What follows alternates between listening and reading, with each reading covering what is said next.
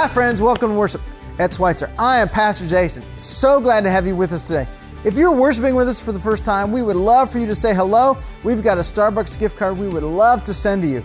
Just click that button, give us a little information, we'll send that card out to you. Today we're continuing on week 2 of a sermon series called Elijah, a Person Just Like Us. Today we're going to be looking at Elijah as he's in 1 Kings 19. And he's got a significant and powerful question to ask. Who is the true God and what kind of God are we following?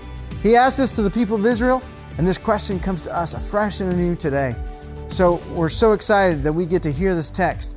If you'd like to grow deeper in your faith, there are sermon questions and a number of other ways you can connect and engage by going to sumc.co/next. That's sumc.co/next. Next up is going to be Jen Brown. She's our communications director here at Schweitzer, and she's going to share some ways that we can grow deep in our faith and engage here at Schweitzer. Hi, I'm Jen Brown. I'm so excited to share with you some ways you can connect and engage here at Schweitzer. I may have already started decorating for fall with just a few pumpkins here and there.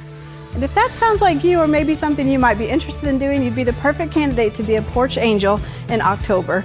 This is a way you can just go out and share some spirit and love with some neighbors by delivering some pumpkins to porches. So if you'd like to do that, contact Sheila Pippin at sumc.co/next to learn more details, and that'd be a great way for you to get your fall started. If you've been attending Schweitzer for a little while or a long time and have been considering being a church member, next Sunday is the perfect time to do this. We'll be having New Member Sunday next Sunday, and we'd love for you to be with us. If you are interested in doing this or learning more, you can talk to one of our pastors today or Sheila Pippin out in the lobby and learn all what it means to be a church member and why you would want to be part of next week's celebration. Ladies, if you're looking for an opportunity to connect and engage with other women here at Schweitzer, sign up for our Ladies Women's Retreat on October 16th and 17th. We promise this will be a great time where we head to Branson for a couple of days and you get to find friends, engage in worship, and just learn what it means to grow in your relationship with God. We hope you'll join us. We would love to have as many women as possible on this retreat. And you can learn more about it in the lobby today. We have a great group of ladies who will be talking to you, or you can learn more at sumc.co/women's retreat. We know there's a lot happening here at Schweitzer, and it's sometimes hard to keep caught up with everything. But if you're interested in knowing more about our kids ministry, ways to volunteers, our second season ministry, sign up for our e-newsletter. That's one great way to just stay connected. You can also follow us on social media and always go to sumc.co/next. Thanks, Jen. If you're joining us at live worship, either at 9 or 10:30, we'd encourage you to say hello to the people who are in the chat room. Also, if you'd like prayer, somebody's here to pray with you. Now, let's get ready for worship.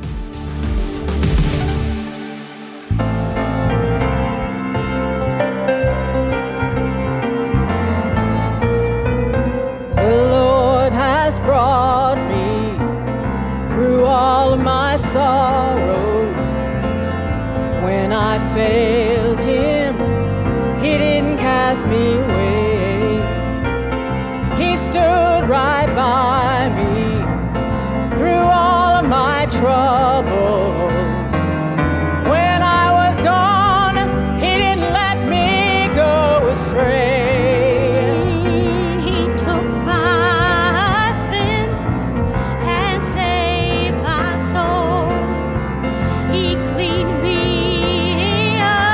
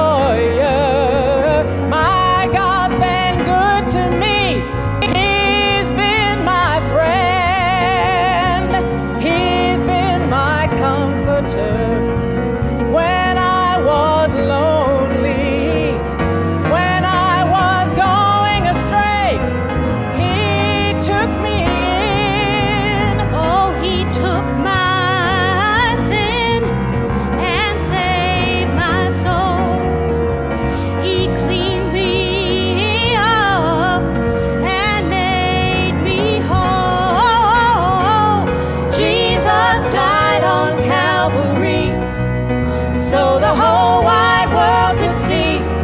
It was a great thing that He did for me.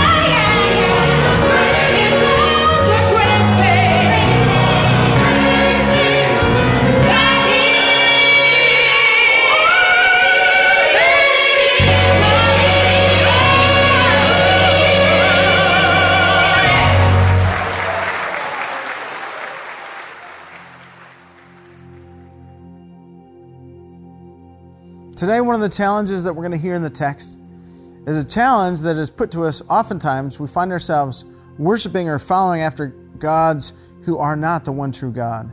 Confession, the gift of confession, the act of confession, brings us back to the reality that there are times where our eyesight and our faith get off track.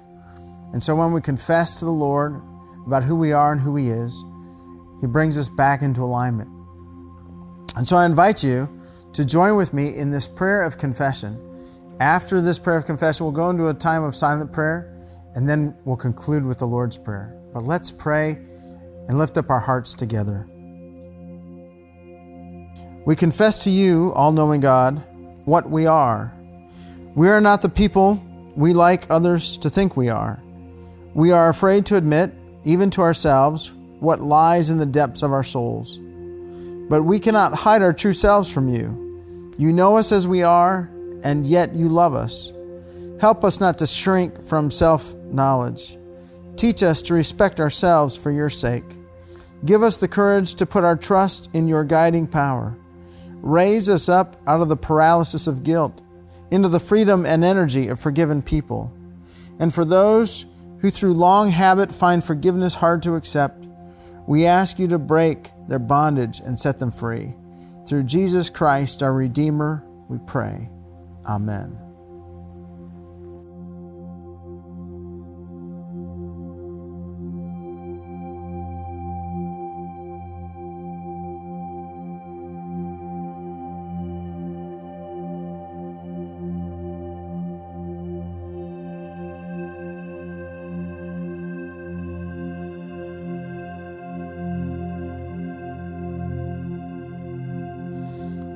As we take moments to confess who we are to the Lord, and the Lord speaks to us His forgiveness, there's always an invitation for us to continue to grow in prayer through the words that Jesus taught His disciples, and He teaches us. So let's pray together the prayer Jesus taught us. Our Father, who art in heaven, hallowed be thy name. Thy kingdom come, thy will be done, on earth as it is in heaven. Give us this day our daily bread, and forgive us our trespasses, as we forgive those who trespass against us. Lead us not into temptation, but deliver us from evil. For thine is the kingdom, and the power, and the glory forever. Amen. On Sunday, September 12th, an awesome thing happened on the campus of Schweitzer. A young girl was baptized. Let's listen to her story. I've seen a lot of people do it, and when we actually went down to the river, when they did the river baptize, and when I saw the pastor's daughter doing it, I'm like, I want to do it now. I thought the water was going to be like ice cold, and then when I stepped in, it was like really warm, and the milk crate just wanted to keep floating up. I was really nervous. I get stage fright. I just focused on one person and imagine everybody else in their underwear.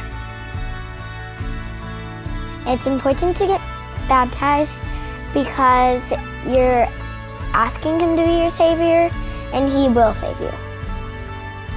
And when you ask him, if you do something wrong, he will forgive you. And he's already forgiven you.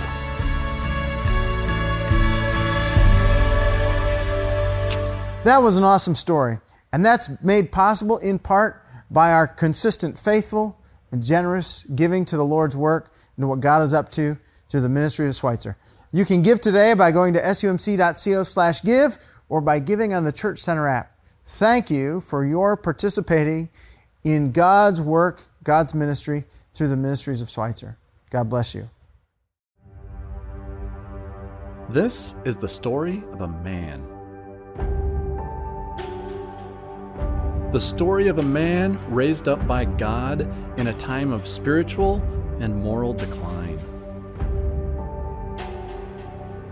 The story of a man who would bring the nation of Israel back to God. But this is not the story of a warrior, a superhero, or even a king.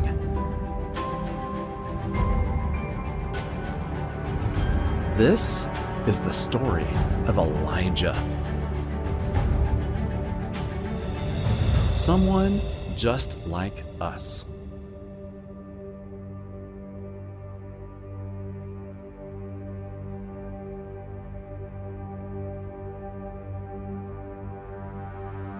A long time had passed when the word of God came to Elijah again. It was the 3rd year of the drought. God said, "Go now and reveal yourself to Ahab. I'm about to make it rain on the country." So Elijah went to reveal himself to Ahab. The famine was severe in Samaria, and Ahab had summoned Obadiah, his palace administrator, who was wholly devoted to God. Obadiah had experience giving refuge, food, and water to prophets in times of need. Ahab said to Obadiah, "Search through the land, locate every spring and every stream. Let's see if we can find enough grass to keep our horses and mules from dying." So they divided the country between them for the search. Ahab went one way, Obadiah the other. While Obadiah was exploring the land, he came across Elijah. Obadiah fell on his knees, bowing in reverence, and exclaimed, "Is it really you, my master Elijah?" "Yes, it's really me," Elijah replied. "Now, go and tell your king that you have seen me." "But what have I done to deserve this?" Obadiah asked. "Ahab will kill me. He has searched far and wide for you. The minute I leave you, God will whisk you away somewhere else. Then, when I report to Ahab, you'll have disappeared, and Ahab will kill me. And I've served God devoutly since I was a boy. Don't you know what I have done for God's prophets? And now you want me to tell my king you've been found when he will surely kill me for it?" "Do not fear for your life," said Elijah. "I will meet with your king today." So Obadiah went straight to Ahab and told him, and Ahab went out to meet Elijah. The moment Ahab saw Elijah, he said, "So it's you, old troublemaker?" "I'm not the one who has caused trouble in Israel," said Elijah. "You and your government have dumped God's ways and commands and run off after the local gods, the Baals. Here's what I want you to do. Gather all the people of Israel and send them to Mount Carmel to meet with me. I have a message for them. Be sure to gather all the prophets of Baal and the goddess Asherah, the ones who fill their mouths and stomachs with food from Jezebel's table." So Ahab summoned everyone in Israel, particularly the prophets, to Mount Carmel. Elijah said to the people, "How much longer will you sit on the fence, refusing to make a decision between the Lord and Baal? If you believe God is the true God, then devote yourselves entirely to him. If you believe Baal is your master, then devote yourselves entirely to him." The people were silent. "I am the last remaining prophet of God. Baal has 450 prophets. Let's do a little test. Bring us 2 bulls to sacrifice. Baal's prophets can pick one, butcher it, and lay it out on the altar on firewood, but don't ignite it. I'll take the other one and lay it on the wood without lighting it. Then you pray to your gods, and I'll pray to my God. The God who answers with fire is the one true God." Everyone liked this idea, so Baal's prophets went first. They called upon Baal all day, crying out, "Baal, answer us with fire!" But there was no voice, no reply. Nothing happened. Desperate, they jumped and stomped on the altar they had made. At about midday, Elijah began making fun of them. "You'll have to shout louder than that. Maybe Baal is having a nap. Louder!" They prayed louder and louder, cutting themselves with swords and knives, a ritual common to them, until they were covered with blood. But still, there was no voice, no reply. No God heard them. Then Elijah said to the people, "Now it's my turn." First, he fixed the now ruined altar with 12 stones, one for each tribe of Israel. Then he dug a wide trench around the altar. Then he poured 4 large buckets of water on top, drenching the bull and the entire altar. Then again, and then a third time, the water covered the altar and even filled up the trench. Finally, Elijah called out to God. "O God, God of Abraham, Isaac, and Israel, make it known right now that you are God in Israel, that I am your servant, and that I'm doing what I'm doing under your orders. Answer me, God, oh, answer me, and reveal to these people that you are God, the true God, and that you are giving them another chance at repentance." Immediately, the fire of God fell and burned up the offering, the wood, the stones, the dirt, and even the water in the trench. And all the people saw it happen and fell on their faces in awe and worship, exclaiming, "God is the one true God! God is the one true God!"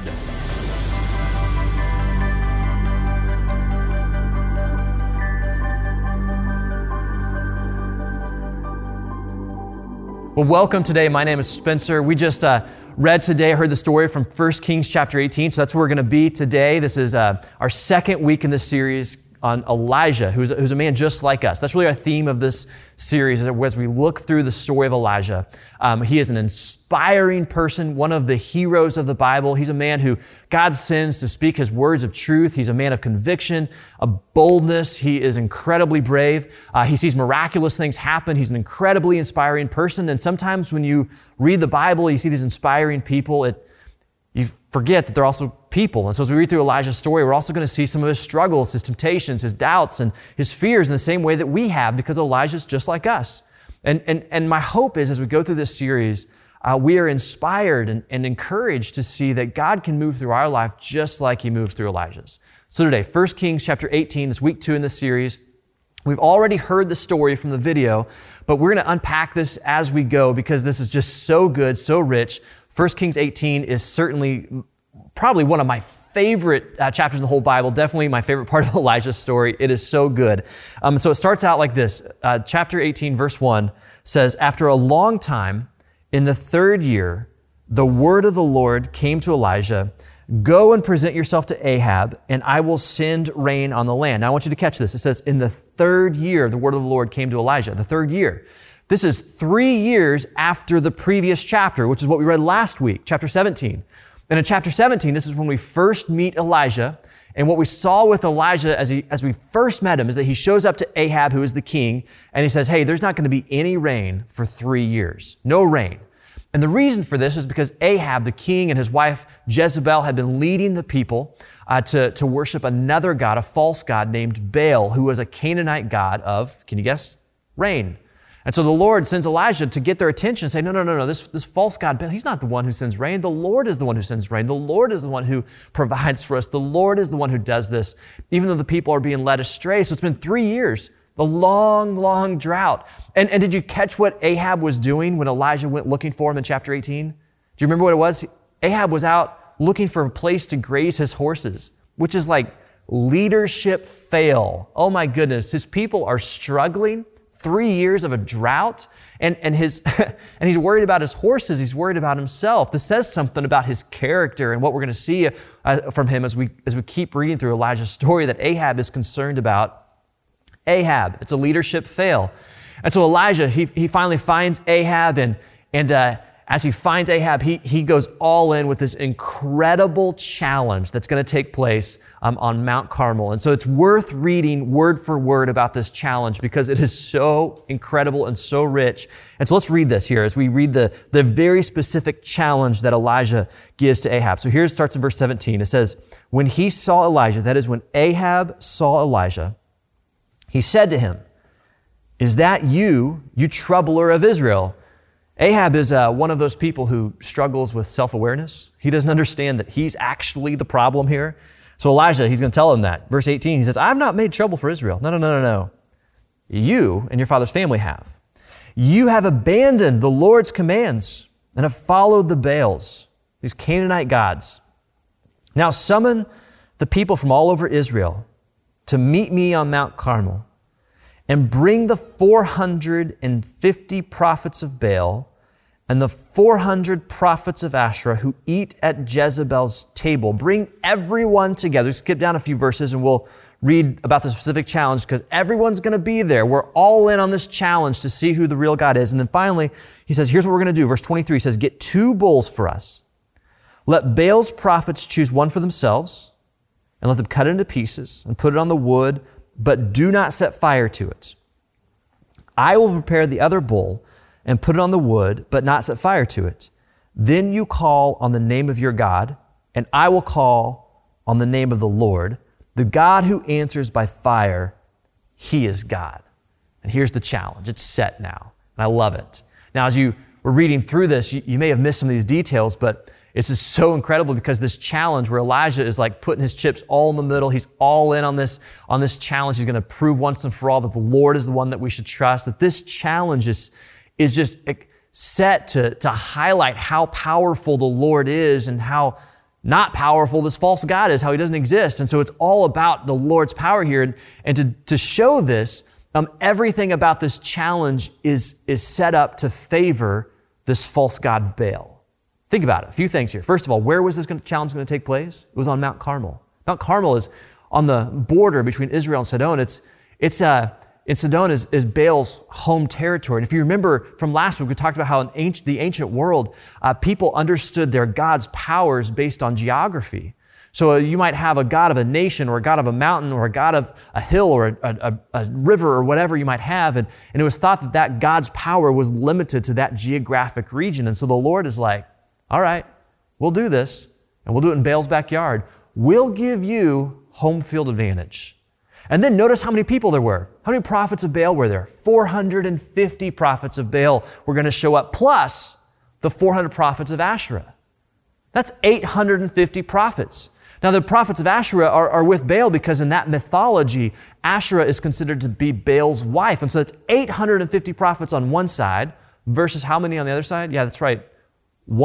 One prophet, just Elijah, by himself. How brave and bold is he that he's going to take on this whole system, all of these people who are against him. And then finally, think about the challenge itself. We have 2 bulls that are going to be sacrificed.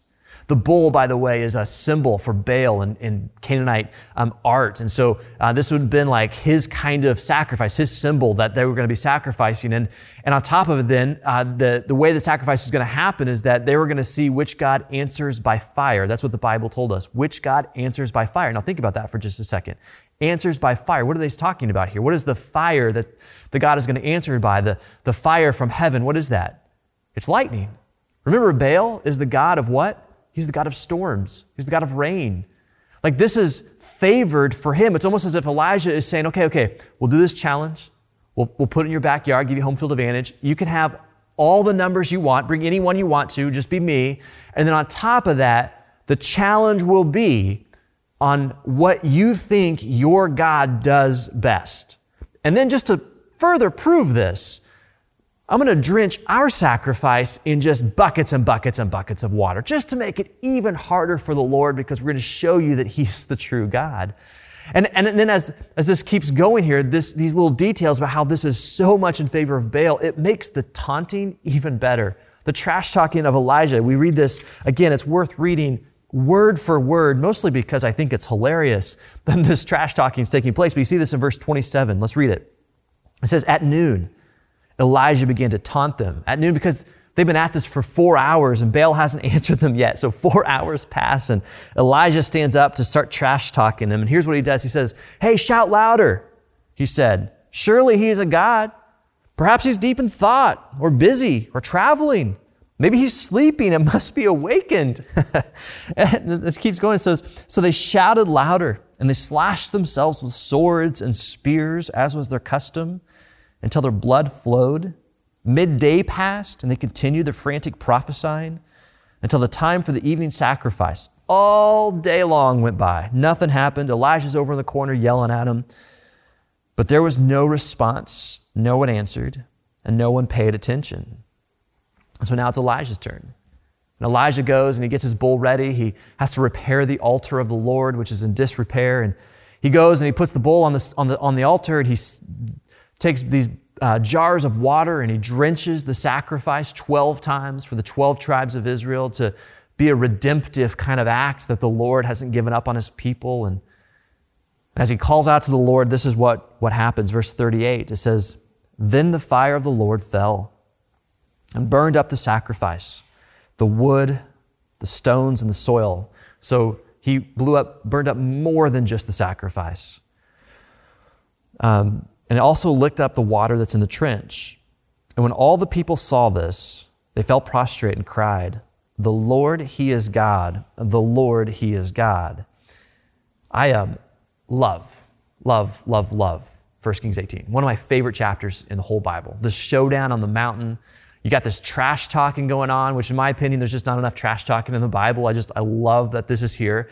And I also love 1 Kings 18 because 1 Kings 18 asks a basic question of faith that is an incredibly relevant question that if you are going to be someone of biblical faith, you're going to have to wrestle with this question. It's a question that everyone of faith has to wrestle with at some point in their life, if not wrestle with it on a kind of ongoing basis. It's such an important, pivotal question that people of faith have to wrestle with. And we saw this question in verse 21. We didn't read it earlier, but we'll read it now because as Elijah stands up to give this challenge to the people, he talks about these bulls that are going to get sacrificed. In the middle of this challenge, he asks them this incredibly important question, which every person of biblical faith is going to have to ask. I don't care if you're 10 years old or 90 years old. I don't care if you've been in the church for a long time or if you're just starting out. All of us have to answer this biblical question, which is this: how long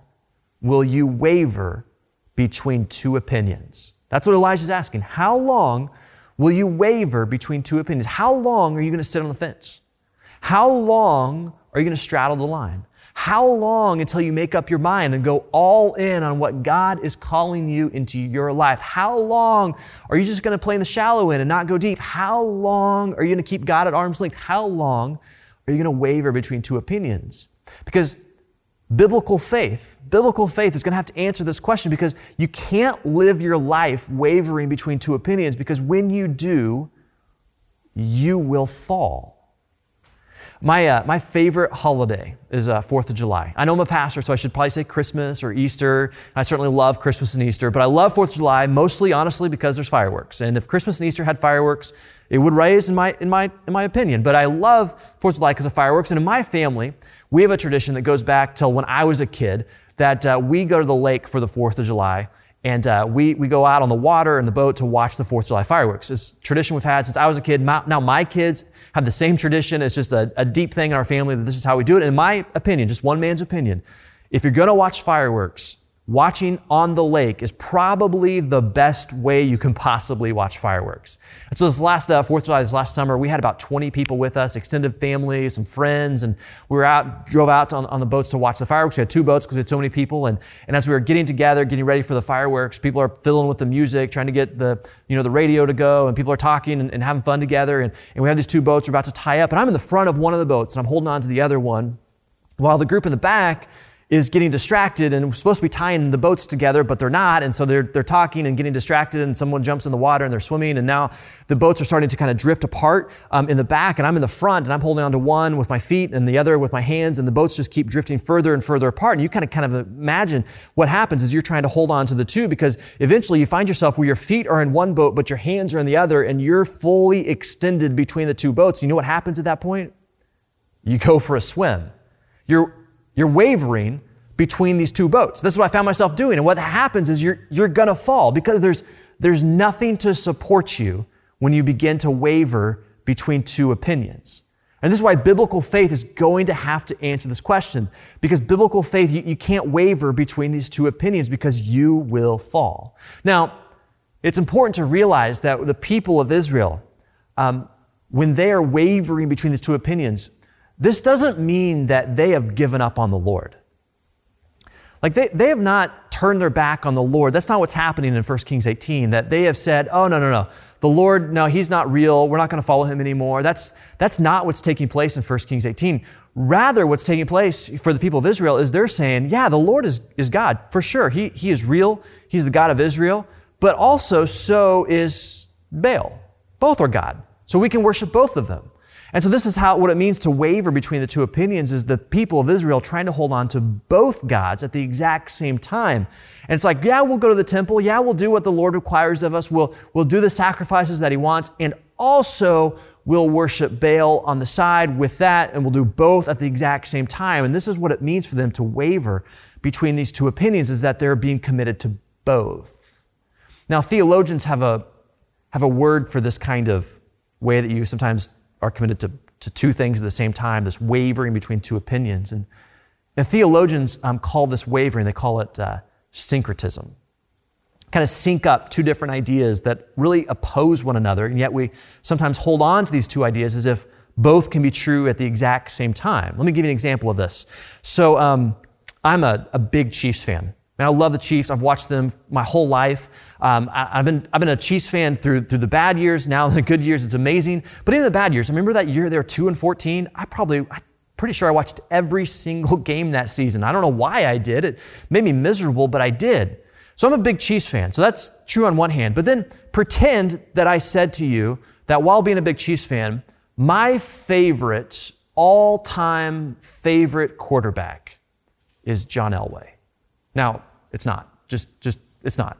But pretend it is. Now, if you don't know who John Elway is because you're not a football fan, John Elway, legendary player, quarterback for the Broncos, destroyed the Chiefs throughout his career, 2-time Super Bowl in the 90s, back-to-back Super Bowl. And just imagine, though, that I would say to you on one hand, I'm a huge Chiefs fan, but every time I go to Arrowhead to a game, I like to wear an orange John Elway jersey.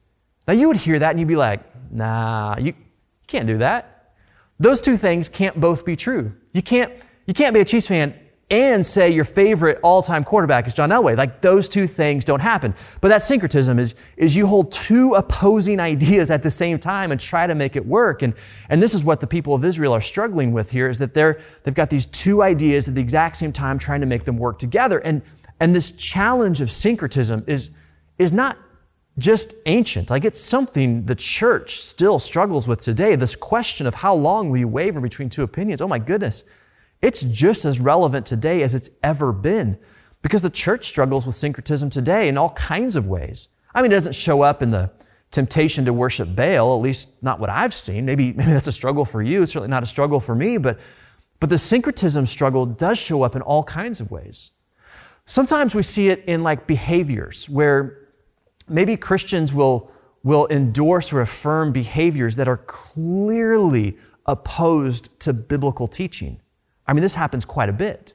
I think about our culture right now that where the sexual ethic is changing to be much, much more permissive than what we in the Bible what biblical Christians would hold on to. And there's a certain temptation there to then affirm all kinds of things that the Bible really doesn't. I mean, for instance, I can't tell you how many times I've had conversations with men in particular who have tried to justify the usage of pornography.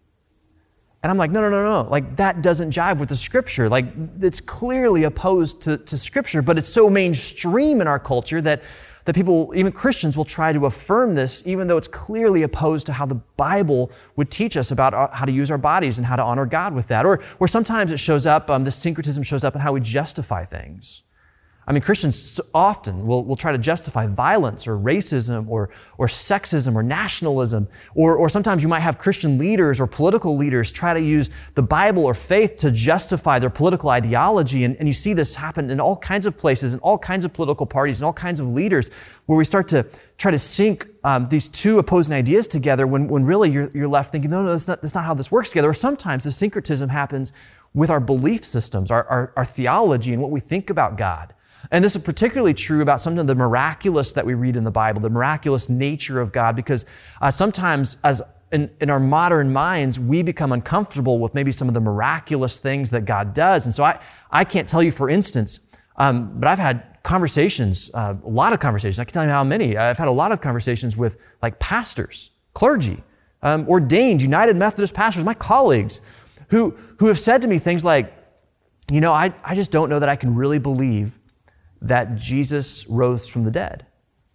Or I don't really believe that Jesus was born from a virgin. Or I don't really believe that Jesus was, fully God, or that Jesus is the only way to the Father. And you're left kind of thinking to yourself, no, this is like what historic Christianity has always believed. You don't believe this. Like, why would you do any of this work? Why would you try to go in this direction at all? Like, this is syncretism. It's this idea that you say, like, I can be a Christian and then like fill in the blank with whatever it is that you can still do and still be a Christian. Like, that is syncretism. And Elijah, the message of Elijah, he's like, no. Biblical faith, it demands obedience to God, submission to God, service to God, that we put Him before everything else. And so we don't try to take these opposing ideas or things that He's opposed to. We live into obedience and submission to Him. This is what biblical faith is. Biblical faith demands that the Lord comes first above everything else, and we don't try to add things on top of that. It's just simply that we are obedient to the Lord. And of course, this is the call of Scripture from beginning to end. I mean, I think about how in the Scripture, you read this call all over the place. You read it, for instance, in the Ten Commandments. I am the Lord your God, who brought you up out of Egypt, out of the land of slavery. What's the first commandment? You shall have no other gods before me. Nothing comes before the Lord. This is the first commandment, because if you don't get this right, nothing else works. Or I think about Moses' teaching in Deuteronomy chapter 6. Jesus quoted this very famously, by the way. Moses writes this. He says, "Hear, O Israel, the Lord our God, the Lord is one." This is another way of saying the Lord comes first.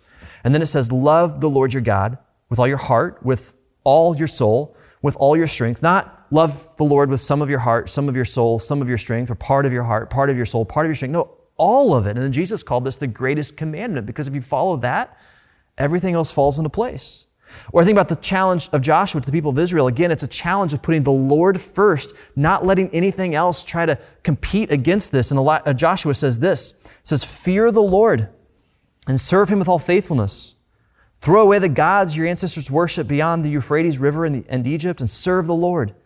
But if serving the Lord seems undesirable to you, then choose for yourselves this day whom you will serve, whether the gods of your ancestors served beyond the Euphrates, or the God of the Amorites in whom land you are living." But then listen to this last line. "But as for me and my household, we will serve the Lord. We will put Him first." Or I think about some of the prayers you find in the Bible. Psalm 86, "Teach me your way, Lord, that I may rely on your faithfulness. Give me an undivided heart that I may fear your name." Catch that, undivided heart. Nothing else in the way. Nothing competing against the Lord. They're not trying to add things on. An undivided heart. Jesus said this, Matthew 6, seek first, not second, not third, not alongside some other things, but seek first his kingdom and his righteousness, and all these things will be given to you as well. Or I think about what Jesus said in Luke 14, he says, suppose a king is about to go to war against another king. When he first sit down and consider whether he is able with 10,000 men to oppose the one coming against him with 20,000, if he's not able, he will send a delegation while the other is still a long way off and seek terms for the peace. And then he says, in the same way, those of you who do not give up everything you have cannot be my disciples. In other words, if you're not going to follow Jesus, you got to count the cost. Like, this is not something where you just add a few things on top of this. To follow the Lord, to have biblical faith, is to give everything that you have to the Lord, not trying to justify, not trying to affirm things the Bible doesn't, but be living in obedience and submission to Him. Or I just think about, in addition to these scriptures, the most basic confession of Christian faith, where we say simply this, that Jesus is Lord, that He is Lord, that He comes first and foremost, and that nothing compares to Him. And if Jesus is Lord, then that means He's Lord of everything. Not some things, not part of my life, not just kind of my Lord, but He's Lord of everything. He's Lord of my relationships and my resources. He's Lord of my time. He's Lord of my ambitions. He's Lord of my emotions. He's Lord of my body. He's Lord of everything. He's Lord of my words. He's Lord of my eyes. He's Lord of what I do with my life. He's Lord of everything. He's Lord of my decisions. He's Lord of it all. So everything that I am, everything I'm about, has to submit to Him. This is why when you waver between two opinions, you ultimately fall, because you're not relying and trusting in Him. I've heard it said before that most Christians would prefer to receive Jesus as their consultants and not their Lord, not their King. That is, we want Jesus to give us good advice about our life, but we don't actually want to submit our lives to Him, to live in obedience to what He teaches and what He calls to us and His purpose for our life is. Instead, we just want to get some good advice from Him on how to avoid maybe some tragedies in life and feel better about ourselves. But the reality is the call of discipleship, the call of Christian living, the call of biblical faith is that everything is submitted to Him. Our behaviors, we don't justify things. We don't try to sync up opposing ideas. We live our lives in submission to Him. We can't waver between two opinions. Now, I want to point out one more thing from 1 Kings 18. And this might have been something that's easy to miss, but it's so important to catch. And I want you to see that in 1 Kings 18, the challenge on the mountain, the showdown between Elijah and the prophets, that in the midst of this and woven throughout it is the persistent grace and mercy of our God. The persistent grace and mercy of our God. The whole showdown was meant for Elijah to come and call the people back to the Lord. The whole showdown is to bring people to a place of submission to the Lord, because this is where the full life is found, and this is God's intention for us. And so God, in His persistent grace and mercy, He sends a prophet. In God's persistent grace and mercy, He ends the drought. In God's persistent grace and mercy, He answers the prayers in order to get people's attention. And just notice, it's not like the people of Israel are seeking after the Lord. They are blatantly unfaithful to Him. They are blatantly living into deception and lies and sin, and yet the Lord pursues them even in their disobedience. Friends, that is the gospel message right there. That in our disobedience, in our sin, in our distraction, in our selfishness, the Lord still pursues us. When we find ourselves living outside of the lordship of Jesus Christ, when we haven't submitted ourselves to Him, when we fill our minds with things that don't honor Him, when we fill our lives with things that don't honor Him, He still pursues us. Even when we're distracted, fearful, even when we're dismissive, even when we wander away from Him, He never gives up on us. It is the persistent grace and mercy of our God. And this is what's invited to us today. Because you see this question, how long will you waver between two opinions? It's not a question for the ancient people. It's a question for us as well. How long will you straddle the fence? How long will you try to justify that behavior? How long will you resist the work of God in your life? How long until you submit all of yourself to Him and surrender everything to Him?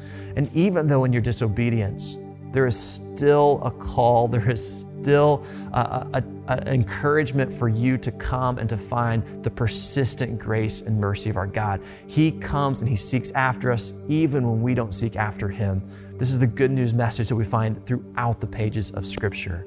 How long will we waver between two opinions? Well, Let's not live our life that way, because ultimately we'll fall. Let's pray together. And so, Father, today, as we think through this challenge of Elijah, the showdown on the mountain, we hear this challenge and we need to address this in our own hearts. How long will we waver between two opinions? For some of us, we have been trying to hold on to opposing ideas. We're trying to hold on to faith, biblical faith, and yet honestly, we're living our lives in rebellion to you.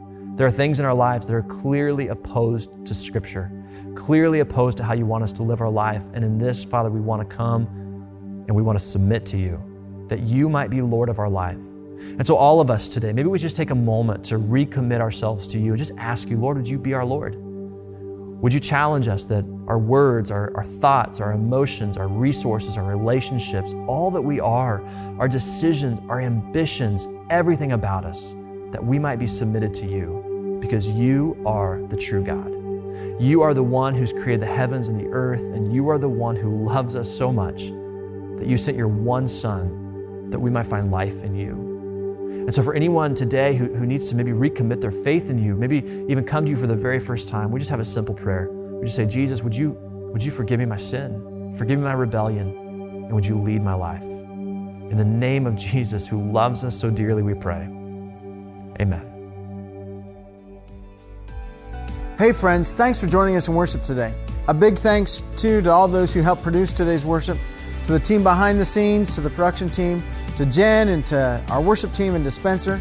If today's worship experience blessed you, spoke to you, we encourage you to take a moment, share it on social media, share it through a direct link. That would be fantastic. Join us next week for week 3 as we continue in the story of Elijah, the story of God who wants to speak to us, draw us into God's life. We look forward to seeing you. Have a great week. The Lord bless you, keep you, make His face to shine upon you, be gracious unto you and yours. God bless. Go in peace.